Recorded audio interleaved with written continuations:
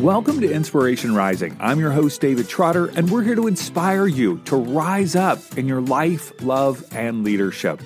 Well, if you have a kid that's pre-college or know someone who does, this episode is for you. Now, when the news of the Varsity Blues admissions scandal broke, I saw the name Stephanie Mead in a couple of news articles as she shared her perspective on the issue, and I liked what she had to say. She seemed level-headed and authoritative. And so I reached out to her for an interview. She is a busy lady, and I finally had the opportunity to have this conversation and hopefully ask all the questions that were on your mind. Stephanie Mead is a certified educational planner and has been working with teenagers and their families and the college process for 30 years. In the past year, she was quoted in the Wall Street Journal and the Hollywood Reporter, as well as a panelist on Fox Nation responding to questions raised by the Varsity Blues scandal. In this episode, you'll learn the role of a certified educational planner in your child's life, why job shadowing is a quick introduction to numerous career possibilities, why following curiosity may be more effective than following passion, what you need to know about the recent Varsity Blues college admission scandal, and the two things that determine whether your student has a positive experience in college. And that point is worth the entire interview in itself, let me tell you. All right, let's jump into my conversation with Stephanie Mead. Stephanie, thank you so much for taking some time to hang with me today. I really appreciate it. Well, thank you for inviting me. I'm really excited to be here talking with you.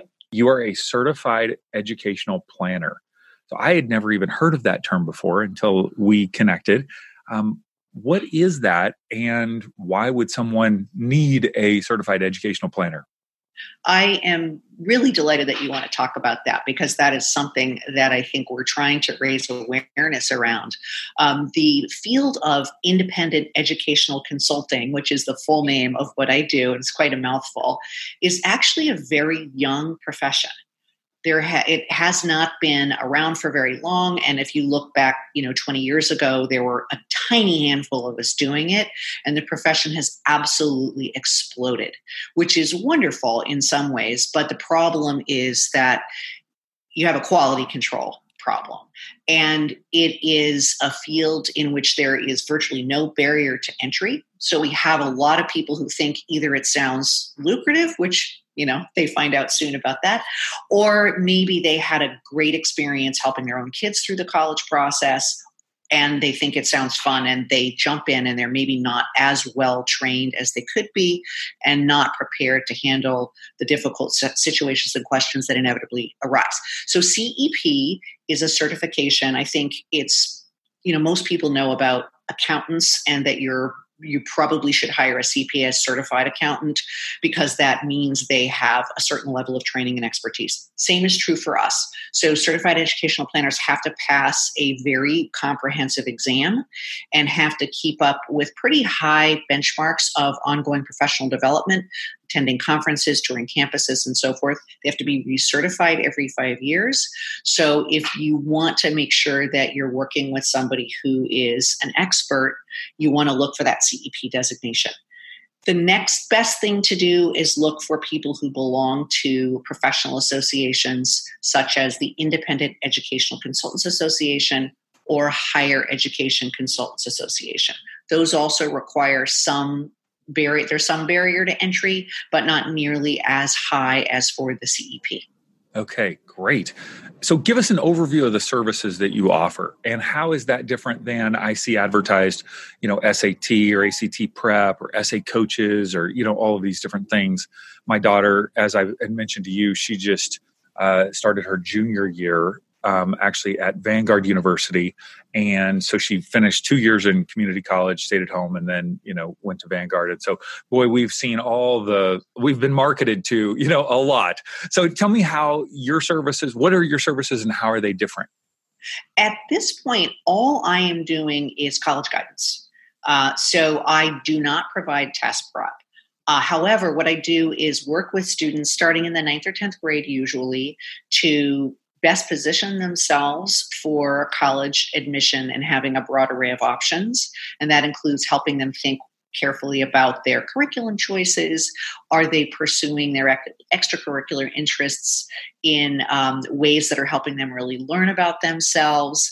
and are they on track with the standardized testing they need to do? I also do walk them through the application process from soup to nuts, including very close guidance on the essays. But there are a lot of sort of a la carte services out there. Test prep has become pretty normal. When I started doing this 100 years ago, test prep was kind of exotic, and now it's sort of a given. Pretty much everyone seems to have to do it. That can be a freestanding service that you obtain from a company that focuses on that, or an individual. Some people in my profession will offer both. And that's one of the interesting things about the young profession, is that it's being practiced in a wide range of ways. But what I do is really just walk families and students through the college process, finding best fit, figuring out how to pay for it, and everything that's related to that. Mm-hmm.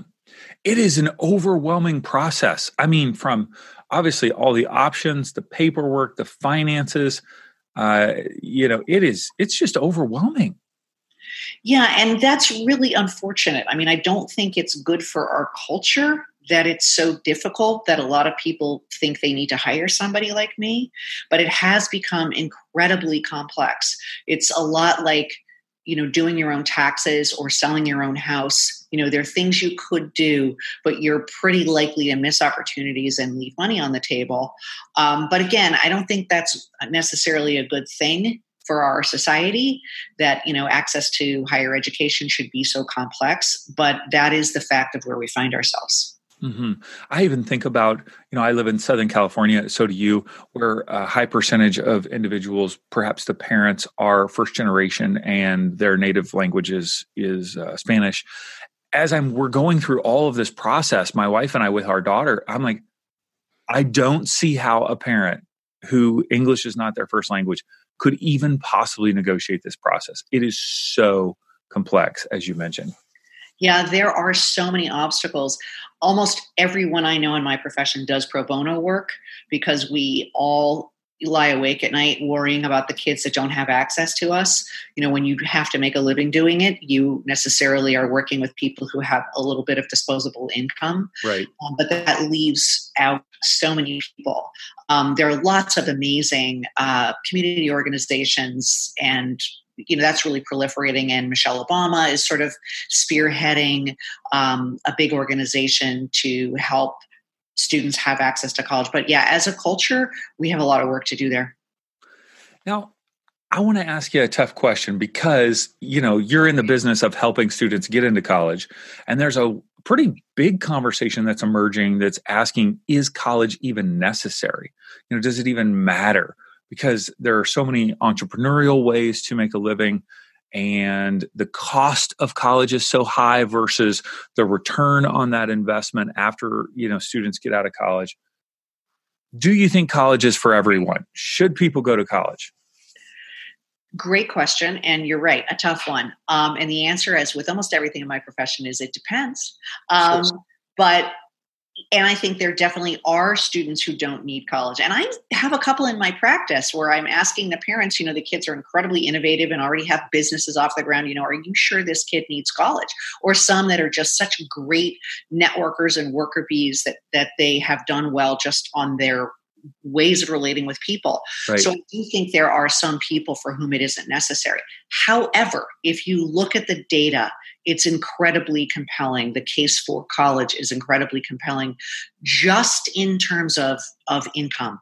I don't have the numbers at my fingertips, but the additional income that people are likely to make over their lifetime if they have a college education is pretty significant. I want to say it's something like $1 million, but I really should check the sources. And you bring up another really important point, which is the cost of college. And I think a lot of families don't understand that there are lots of ways to make college much, much cheaper.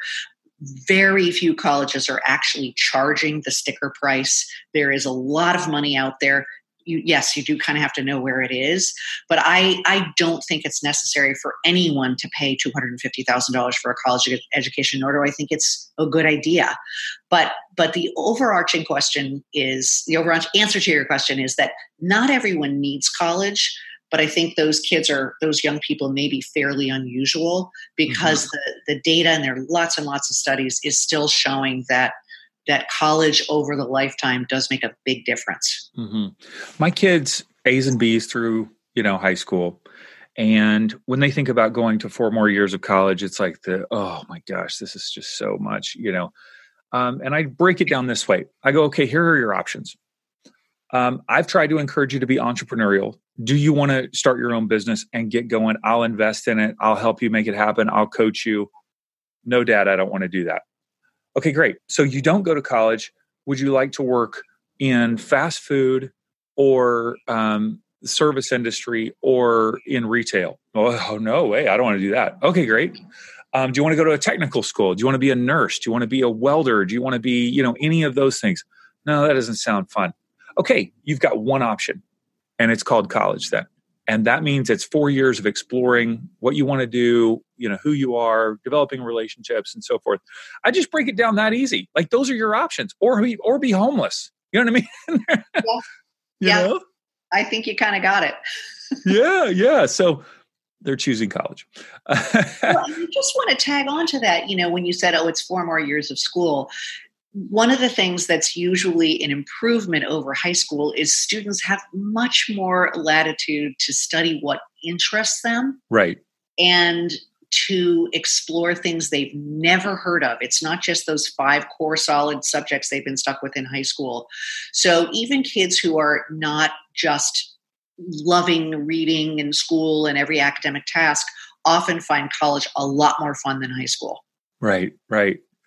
So let's talk about how hard it is to get into college because, boy, it feels like I had a friend the other day.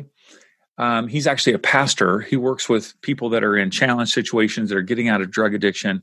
And he said, Dave, I don't even know how to coach somebody on getting into college. You know what I mean? Like for some people, it can, if their parents didn't go to college, if they didn't have that expectation, it can feel so overwhelming. Like, I don't even know where to begin. So how hard is it to go to a 4-year college? I'm so glad you asked that because the answer is it's pretty easy.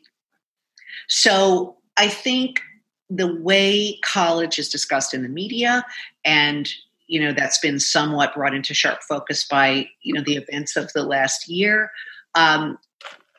leaves the impression that it's just harder and harder and harder to get into college, that there are more kids fighting over fewer spots and that it's horrible and dog eat dog and you have to be, an Olympic medal winner and a piano competition winner to even have a shot. So nothing could be further from the truth.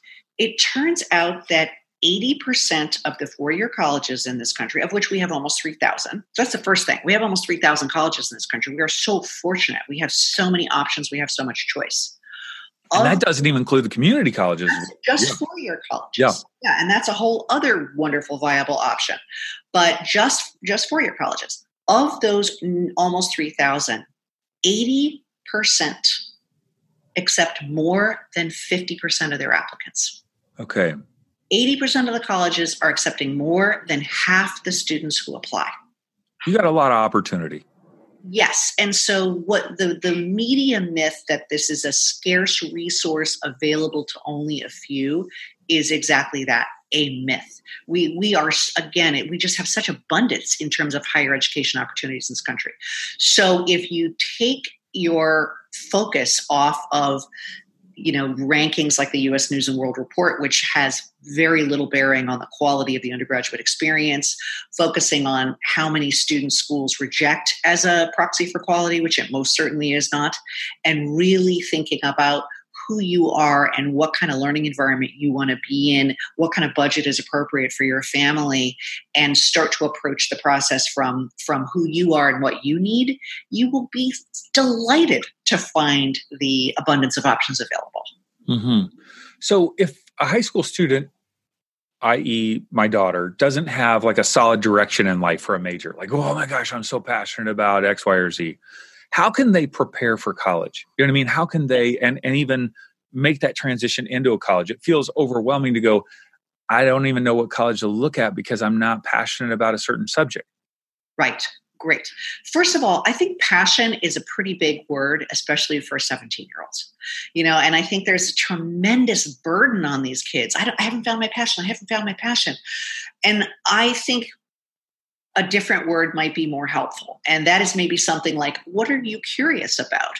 What kinds of ways of thinking are more fun for you? We all have brain wiring that gives us certain cognitive preferences. And maybe I might like thinking more about concepts that involve numbers, and you might like thinking more about concepts that involve words. So really focusing on that. What kinds of ways of thinking are interesting to you, and what are you curious about?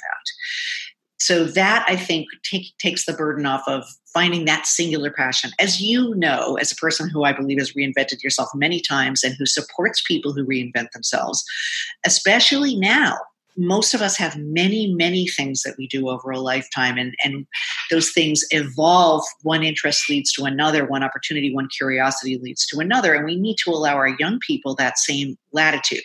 Now, I get that sounds scary. Oh, just go figure it out. But a couple things, a couple concrete ideas. One is, if you really have no idea, your student has no direction whatsoever, that will inform your college search, in that you should be looking for schools who specialize in supporting kids in exploring. There are lots of colleges that have freshman year programs that are designed for that, where they take personality tests and career interest batteries, and they advise them on taking different classes that help them try things. So a lot of that is baked into the process. So you really don't need to have a focus or a career focus to start college. But another more practical thing you can do starting in high school is, I am a big fan of job shadows. Internships are hard to get, but job shadows are easy to get. And what I mean by that is to have your student spend a day, an afternoon, a week, whatever it might be, following around somebody who has a job that they're curious about. So I always say to the students, what do your friends' parents do? What do your parents' friends do? Can you follow any of them around? I have one student who did 6 or 7 in the last year, and she didn't even care what the people did. She did, she shadowed a jewelry maker, a television show host, a finance person, and she started to see common threads that she really liked in all of those businesses, the marketing and the publicity. And so it started to help her sort out that, at least as she starts her college journey, she's probably going to start in communications. So that's free. It's not a big time commitment. If there's an opportunity to do short summer programs that are available through college campuses, some of them are expensive, some of them are inexpensive. Sometimes just a week or two going in depth in an academic area can tell a student whether or not she wants to focus in that area. But they shouldn't just be sitting in their rooms on social media trying to pick a career. They only are going to learn about what is meaningful to them by immersing themselves and doing some of these things. Mm-hmm. One of the things that you said in that freshman program is a personality test. How much do you think a student's personality plays into the subject and ultimately a career that they would choose? I definitely think it's a factor. I also really focus in my practice on learning style. How do kids like to learn? Is the student going to learn well in a large lecture setting? Some students do really well in that setting. Or if there's a lot of independent work and reading to do. Or is the student better suited to smaller classes that are discussion-based, or learning that is hands-on? I think that, as much as personality, can really start to direct a student toward the right kind of educational path. If you enjoy the Inspiration Rising podcast, will you consider leaving a rating and review on the app wherever you listen to the show? When you leave a review, it actually helps more people find out about the inspiring content we offer for free every week. For instance, here's a review by PKRN from PA. I assume that means Pennsylvania. They write, David's podcasts are all very inspirational, and I really appreciate this platform. I listen to all of his podcasts in the morning while getting ready for my day. There is truly content in every one of them that touches my heart and speaks to something that I'm going through in my life's journey.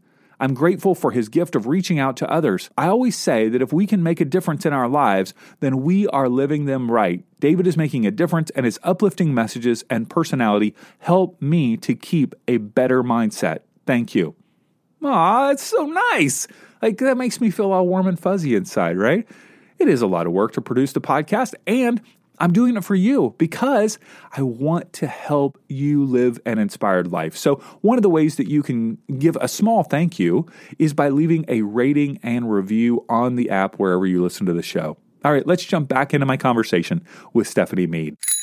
Let's talk about community colleges. When I was growing up, that was seen, I'm 46, so, that was a long time ago. Those were seen as kind of a little lowly, kind of, at least, I grew up in Kentucky. And so they were probably less maybe pronounced or, developed. And yet now they seem to be so large of an option. What kind of student would be best suited to attend a community college before, transferring to a 4-year school? Great. You probably partially have that perception because we're in California, where we have an incredibly robust community college system. It's really fantastic. Is it different? Is it larger than most states? Yes. Okay. We have people too, but the availability and quality of community college is going to vary state to state because they're usually public institutions, so state funding and to the state is going to be a factor. But I think community college can be a great option for a lot of reasons. First of all, it's cheap. And you can have 2 very, very inexpensive years. The student can get their general education requirements out of the way, maybe do some of that exploration that we talked about, and then only pay 2 years at 2 years worth of tuition at a 4-year institution. Some kids just really need a little bit more time at home. Some kids can use a little bit more academic maturity, and it's hard for parents to justify spending money for a student to do a lot of partying and get a lot of C's and D's. Mm-hmm. And that might be a candidate. One of the things that you have to be a little careful, at least in California, is some of our community colleges are very impacted and some of the programs are overflowing. It does take some self-advocacy skills on the part of the student to be able to navigate through, make sure they're fulfilling their requirements in order to be able to transfer and that kind of thing. But I think it's a good option for a lot of people, whether it's for costs, maturity, being close to home, exploration. It can work for a lot of students. I'm also hearing, and the word for this has escaped my mind at the moment, but basically where students in high school can also be simultaneously enrolled in a class in college, and it counts for both their high school program and college. And some students are almost graduating high school with an AA. Yeah. That's called dual enrollment usually. Okay. And again, it varies state to state and institution to institution, because some colleges are now saying classes can only count for 1. So that really is going to depend on the institution the student matriculates to in terms of how much of those credits are going to be counted towards a college degree. Mm-hmm. Okay. But it's still a good option because it's giving kids access to more advanced curriculum, exploration, learning the skills necessary to navigate in a college situation. So I think there's a lot to be gained from that, but just it is case by case in terms of how those credits will be handled by the receiving institution. Mm-hmm. So you work with students even as young as 8th grade, I believe, 8th, 9th grade? I will occasionally meet with 8th graders once, and that is pretty much for one reason, and that is to do a little bit of work on planning the courses that they will take in high school. That's pretty much the main thing we're doing there, because if someone comes to me in junior year and has made some really significant errors in terms of the courses they've taken. Such as, give me an example. What are some not taking foreign language? Not taking a foreign language. But most high schools would require that, don't they? They're all over the map. There's some high schools in my area that don't require it at all or require only 1 year, which is surprising because that doesn't align with the University of California minimum requirements. So that not necessarily. Colleges generally want to see students taking the 5 core academic subjects for as long as possible, preferably all 4 years. And that's math, science, English, social science, and foreign language. And sometimes students aren't doing that. So if they come to me in junior year and haven't taken foreign language or haven't taken much social science, it's going to really limit their options in terms of the colleges they're going to be eligible for. So if I meet with them in 8th grade, that's pretty much what it's for. Or just because there's a lot of anxiety in the family and they want to get some questions answered. And even with 9th and 10th graders, I only see them once or twice a year. And same thing, keeping on track with extracurriculars. Sometimes they want some guidance in how they should spend their summer, that sort of thing. We don't really start the meat of the college process until about the middle of the junior year. So I like to say the only reason I meet with the younger kids is just to keep them out of trouble. Sure. Take that foreign language. Got to get it done. Exactly. Yep. So I'm now in college, right? How do I make the most of my college experience in order to transition into this thing we now call adulting? Right. Great verb, isn't it? So there is a really interesting study that was done about 5 years ago by Gallup and Purdue University. And they looked at, it was a huge study. I think they looked at 30 or 40,000 college graduates, where they went to college, and then they looked at success in life, not just ROI, not just return on investment, but also job satisfaction, workplace engagement, and basically happiness. How happy were they in their personal life? So really broad in its scope of thinking about success and happiness, and then tied it back to qualities of their undergraduate experience. So one thing I want to add, which is a little bit on the side to the question you asked, is that one of the things that they found is that the selectivity of the institution, in other words, how hard it was to get in, how high the rejection rate was, had zero correlation on these outcomes. So this idea that is pervasive in our culture that you need to go to the most high rejection rate school you can, and therefore that guarantees success in life, is not borne out by the data even a little bit. Even on a financial level? Even on a financial level. Absolutely.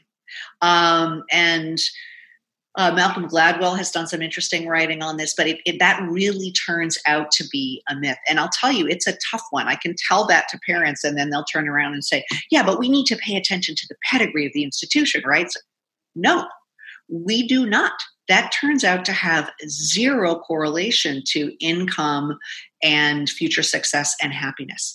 So to answer your question, they were able to identify one thing that seemed to have the most positive outcome. And that was if a student had developed a relationship with at least one faculty member. So one faculty member who cared about them. So if you are in college, get to know your professors. And it doesn't just mean your advisor. Go to office hours. All professors hold office hours. Any faculty member is a potential advisor. It doesn't even have to be someone you're taking a class with. Get to know your faculty. Take advantage of that. And that's one of the reasons I often encourage students to focus on colleges that are focused on undergraduates, because that tends to mean that the faculty working there like undergraduates and want to mentor them. That was number one. Number two was if the students had engaged in a project that it lasted more than one semester. So whether that was a research project, an extracurricular activity, could even be Greek life, an internship, anything like that that lasted more than one semester. So get involved, whether it's research with a professor, whether it's an internship, whether it's just anything on campus that you're interested in. Those two things, which both have a common theme, which is engagement, seemed to be the keys really to success. So if you are in college, take advantage of every opportunity. Meet with those professors. Get involved. Make a contribution. And then another piece is that internships and summer jobs are increasingly important to employers. And I find that so many students do not take advantage of the career resources that are available on campuses. those are becoming more and more robust, have, amazing databases of alumni offering internships and summer opportunities. And that's another thing students should really be doing is engaging with the career services on their campus. Amazing. So Gallup, this was a Gallup study. Yeah, with Purdue, mm-hmm. 30 to 40,000 students. Graduates, yeah. Interesting. So they connected with one professor or someone, and then a more than 1 year of a project. Both of those things, more than one semester. Yeah. Okay. So not tough things to do. Mm-hmm. Interesting. Yeah, it's really fascinating and really kind of counterintuitive. Mm-hmm. Yeah. As I think about my own experience, I had both of those things, and yeah, and it definitely felt enriching. So, and often when I tell that to parents and they reflect back on their own experience, they do remember that one professor and that one project. So I think it's been true for a long time. Mm-hmm. Interesting. Okay. So everybody who's listening has heard about the college admissions bribery scandal. We've even, at the time of this recording, had some people heading off to prison for a few months. Can you just give us an overview of what happened? Just maybe take us back and go, okay, what did these people do, and why is that such a big deal?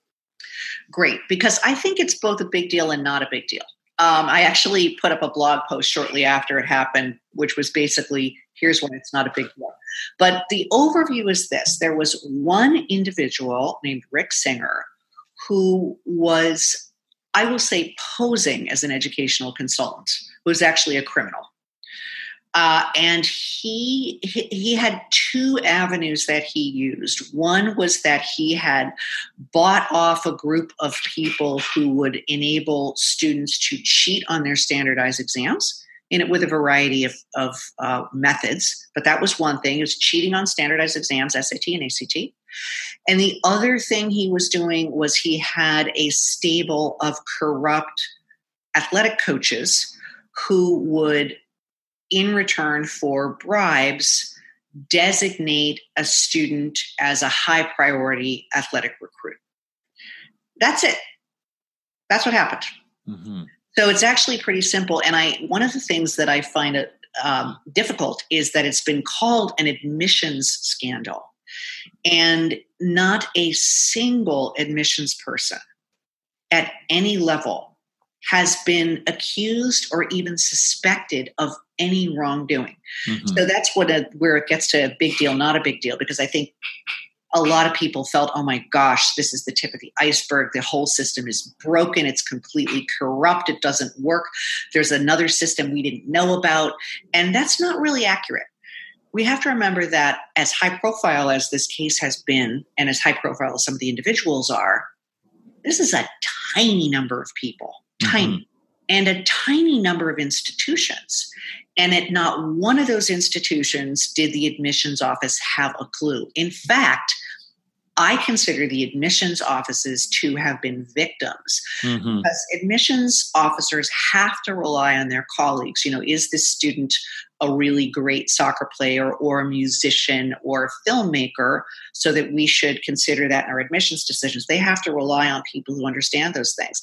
And those people were corrupt. So that's what happened.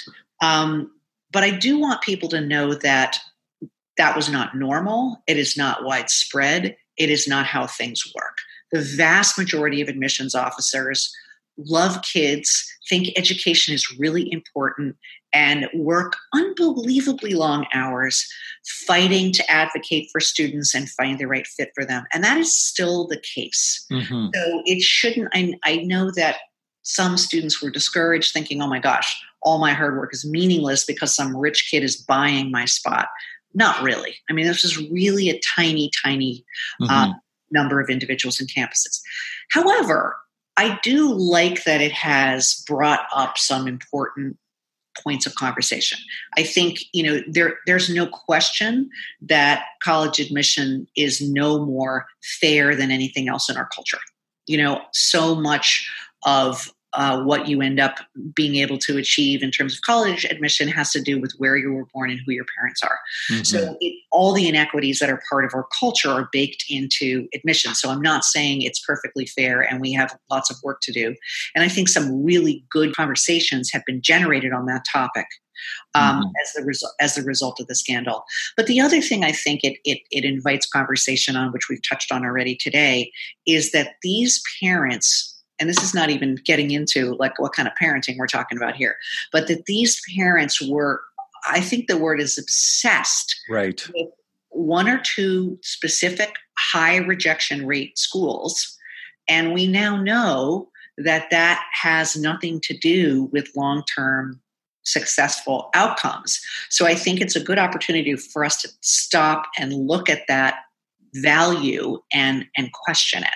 Mm-hmm. But it does increase the size of my ego if my kid gets into that school. And you're right. I was just reading, and it was one of the fathers who was sentenced recently, and I don't know if it was the judge or the prosecutor who said this, but I read that the person was trying to defend himself by saying, but I just did it because I wanted the best for my child. And the response was, no, that's not why you did it. We're not talking about a quality education here. We're talking about an institution you perceive as exclusive. Therefore, it was really about your status. Sure. When I saw the amount of money that they were spending to do this, I kept thinking to myself, couldn't they have just given a donation to the school and the school would have seen favorably upon their child? I know that's not legal. I know it's not like the thing, but it just seems like that would be an easier way around this. Actually, thank you for asking that, because I think that's something that has gotten confused in the public's mind as a result of this scandal. We're talking about two completely different ideas. The idea that a family makes a donation hoping that it enhances their child's, opportunities. That is legal. It is legal. Okay. That is completely legal. However, a couple things to know. One is that in most cases, it doesn't work. There is no guarantee that a large donation is going to result in admission of the student, which is one of the reasons these families use this more surefire method. And I have worked with families who have gotten really worked up about a particular institution, had the means to make contributions and fly across the country and have dinner with the president, and the kid still didn't get in. To which I said, yay! Because there's integrity in the system. Sure. At least some. So that's one thing, is that there is no guarantee. Secondly, we may not like it. It's certainly true that a student who's maybe just on the borderline of being admissible might get the tip in if there's a sizable amount of money on the line. So we may not like that, and we may consider it distasteful. However, if the family is giving $500,000 to build a library on that campus, every single person on that campus benefits, including the kids who are there on full scholarship, the underpaid faculty, etc. And I would argue that there is value of a public good that comes from that system. Again, it's fraught issues with it, but it's a very big distinction. So these families wanted a guarantee and had the slightest bit of interest in doing service to the community of that campus. Mm-hmm. Oh, so hard. Stephanie, you are a wealth of information. I wish we would have hired you in this process. Oh my goodness. You're incredible. And I want to make sure that people check out your website. It's collegiateedge.com, and particularly the resources link I found to be very rich with resources. And we'll link to that in our show notes. If you're listening, you can just swipe up on your phone and click it now. It's collegiateedge.com/resources. But also we'll have it in the show notes on our website. So Stephanie, thank you. You're just a breath of fresh air. You're full of positivity. You've got enthusiasm. I feel like you just love students around the world. You just want them to succeed. I love this. I want them to succeed, and they can do it. We have such opportunity, and I want people to know that. That's great. Thank you so much, Stephanie. I appreciate you joining us. Thank you. This has been a blast. I hope you enjoyed my conversation with Stephanie, and I encourage you to check out the resources section on her website at www.collegiateedge.com. That's collegiateedge.com, or you can find all her links in the show notes at our website, insporising.com. Now, if you found this interview helpful or think it would be educational for a friend, be sure to share it with them. Take a screenshot on your phone and text it right to them. Tell them to listen to the Inspiration Rising podcast on the Apple or Google Podcast app. All right, until next time, have a wonderful week.